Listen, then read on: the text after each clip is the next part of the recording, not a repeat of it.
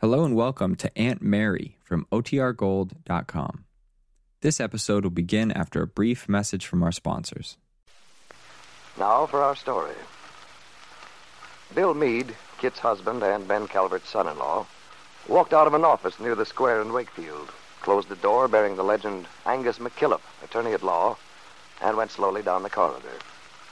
He came out into the street opposite the little park which formed the center of town. Some children were happily chasing a ball across the graveled pathway which cut through to the courthouse side. Bill shivered in the November wind, feeling exposed and chilly in the unaccustomed lightness of the civilian clothes he was wearing. Still, he wanted to be outdoors, recoiled somehow from the idea of being within walls. He had a lot of things to figure out, and he wanted to be alone to think them through.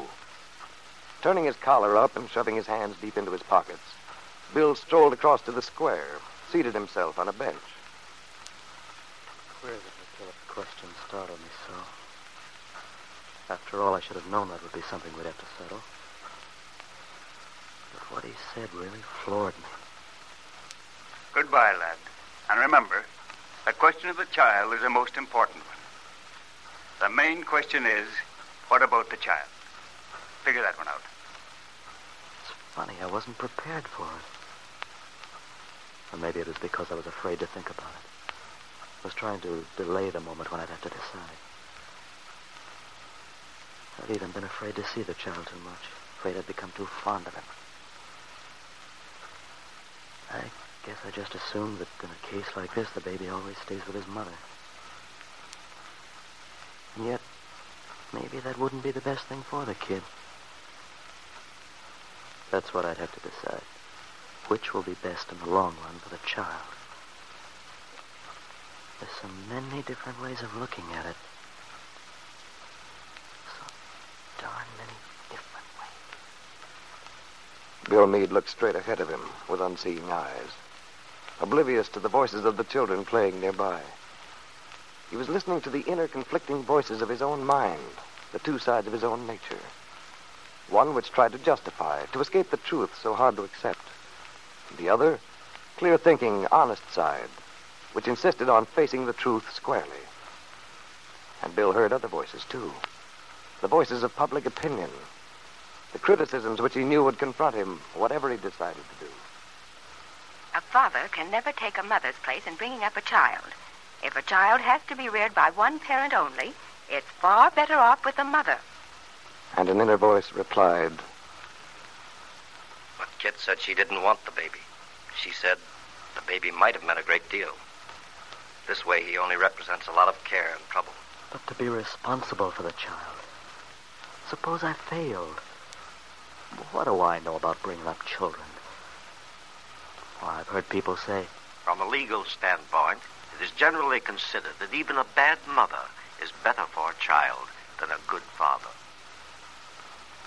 That's what people say, all right. But it doesn't ring true. Kit doesn't love the baby. You've always wanted a son. You were so proud of him that night Kit came back. When you looked at him sound asleep in the little crib, you felt so happy. You had a son. and yet would it be fair to him? Kit was angry when she said she didn't want the baby. She couldn't really have meant it. Yes, she did. She did mean it. Why don't you face the truth? You know what Kit is. You just haven't wanted to admit it to yourself because you have some foolish idea of chivalry, of protecting your wife. But you know what will happen to the child if it's brought up by Kit and Ben Calvert, with their selfish, greedy disregard of other people's rights, their cruelty and intolerance. You don't want your son to be like them. No, I don't. But after all, he's just a baby. It'll be a long time before he's old enough to understand things. Now what he needs is good care. During a child's early years, spiritual and intellectual influences are relatively unimportant. All that matters is proper care from a health standpoint. Yeah, that's what people say. And how could I take care of that baby living in the auto court? I'd have to be away all day at my job. I couldn't be sure he was properly fed. You could manage somehow. You could get a little house. Maybe hire a woman, a reliable nurse to look after him. You know it isn't true that a child only needs to be cared for physically. If you had him, you could begin as soon as he was able to understand words to give him a decent slant on things. Teach him to be fair to other people, to be tolerant and honest. Just the opposite of what he learned from the Calverts. And don't forget this. You know Kit doesn't really love that child. But how can I be sure? Maybe a mother's love for a child isn't actually instinctive. Well, I've heard lots of people say... Many women have almost no feeling for the child at first. But after they've had the care of the baby for some time, all the natural maternal feelings assert themselves. Now, maybe Kit would change.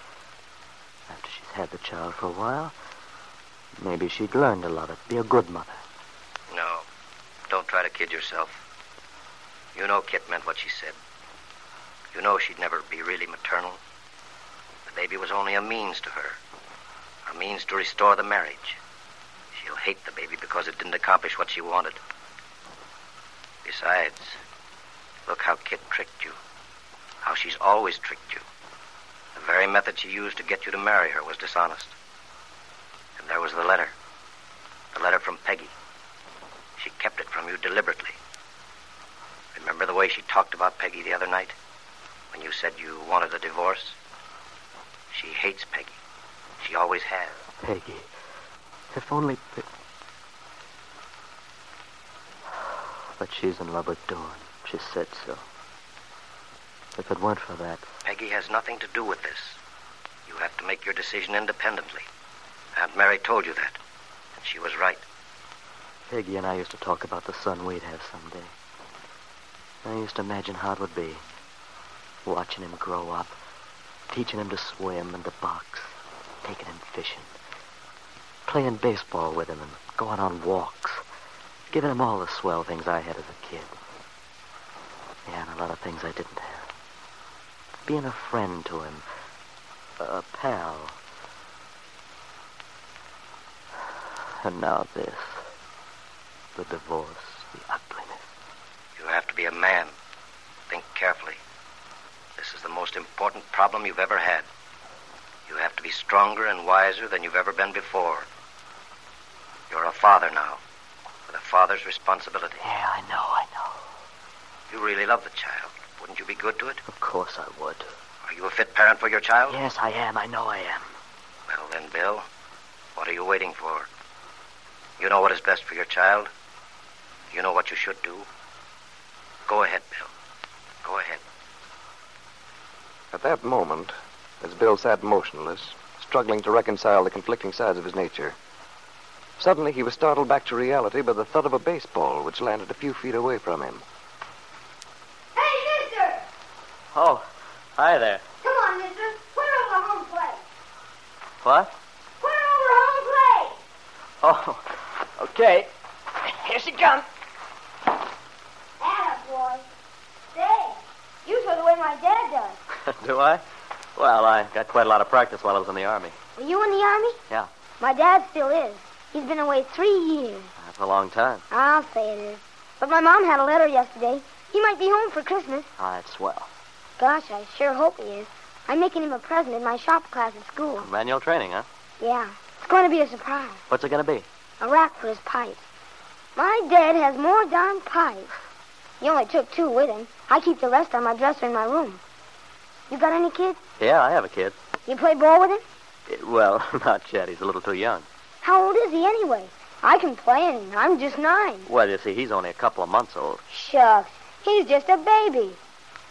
They're not much fun at that age, are they? Oh, I don't know. He's a pretty swell little guy. Well, maybe he'll be okay when he grows up. I think you will. What's your name? Bill? Say, that's my name, too. No kidding. People call me Billy on account of my dad's name is Bill, and they don't want to get me mixed up. Sure will be glad when he gets home. Missed him quite a lot, huh? Sure. He's a swell guy. We have a lot of fun together when he's around. Of course, my mom's okay, but you know how it is. It's different with your dad. Oh, sure. Sure. Well, I gotta be getting home. My mom sent me to the store, but I got into a game with those fellows who were there, and, well, I guess I got sort of sidetracked. Yeah, I guess you did. Oh, wait a minute. I think I got some gum here somewhere. You like gum? That's a silly question. Here. Thanks. Well, I'll be seeing you. Maybe when your kid gets a little older, we three can get together sometime. Yeah, let's do that. Okay. So long, Bill. So long, Billy. Bill Meade looked after the boy as he ran off across the lawn of the little park. That youngster had settled something for him. Bill knew what he was going to do. He was going to fight for his son. He got up then and started to walk home. But he didn't look tired and dejected anymore. There was a purposeful look on his face. He strode along like a man who knew where he was going.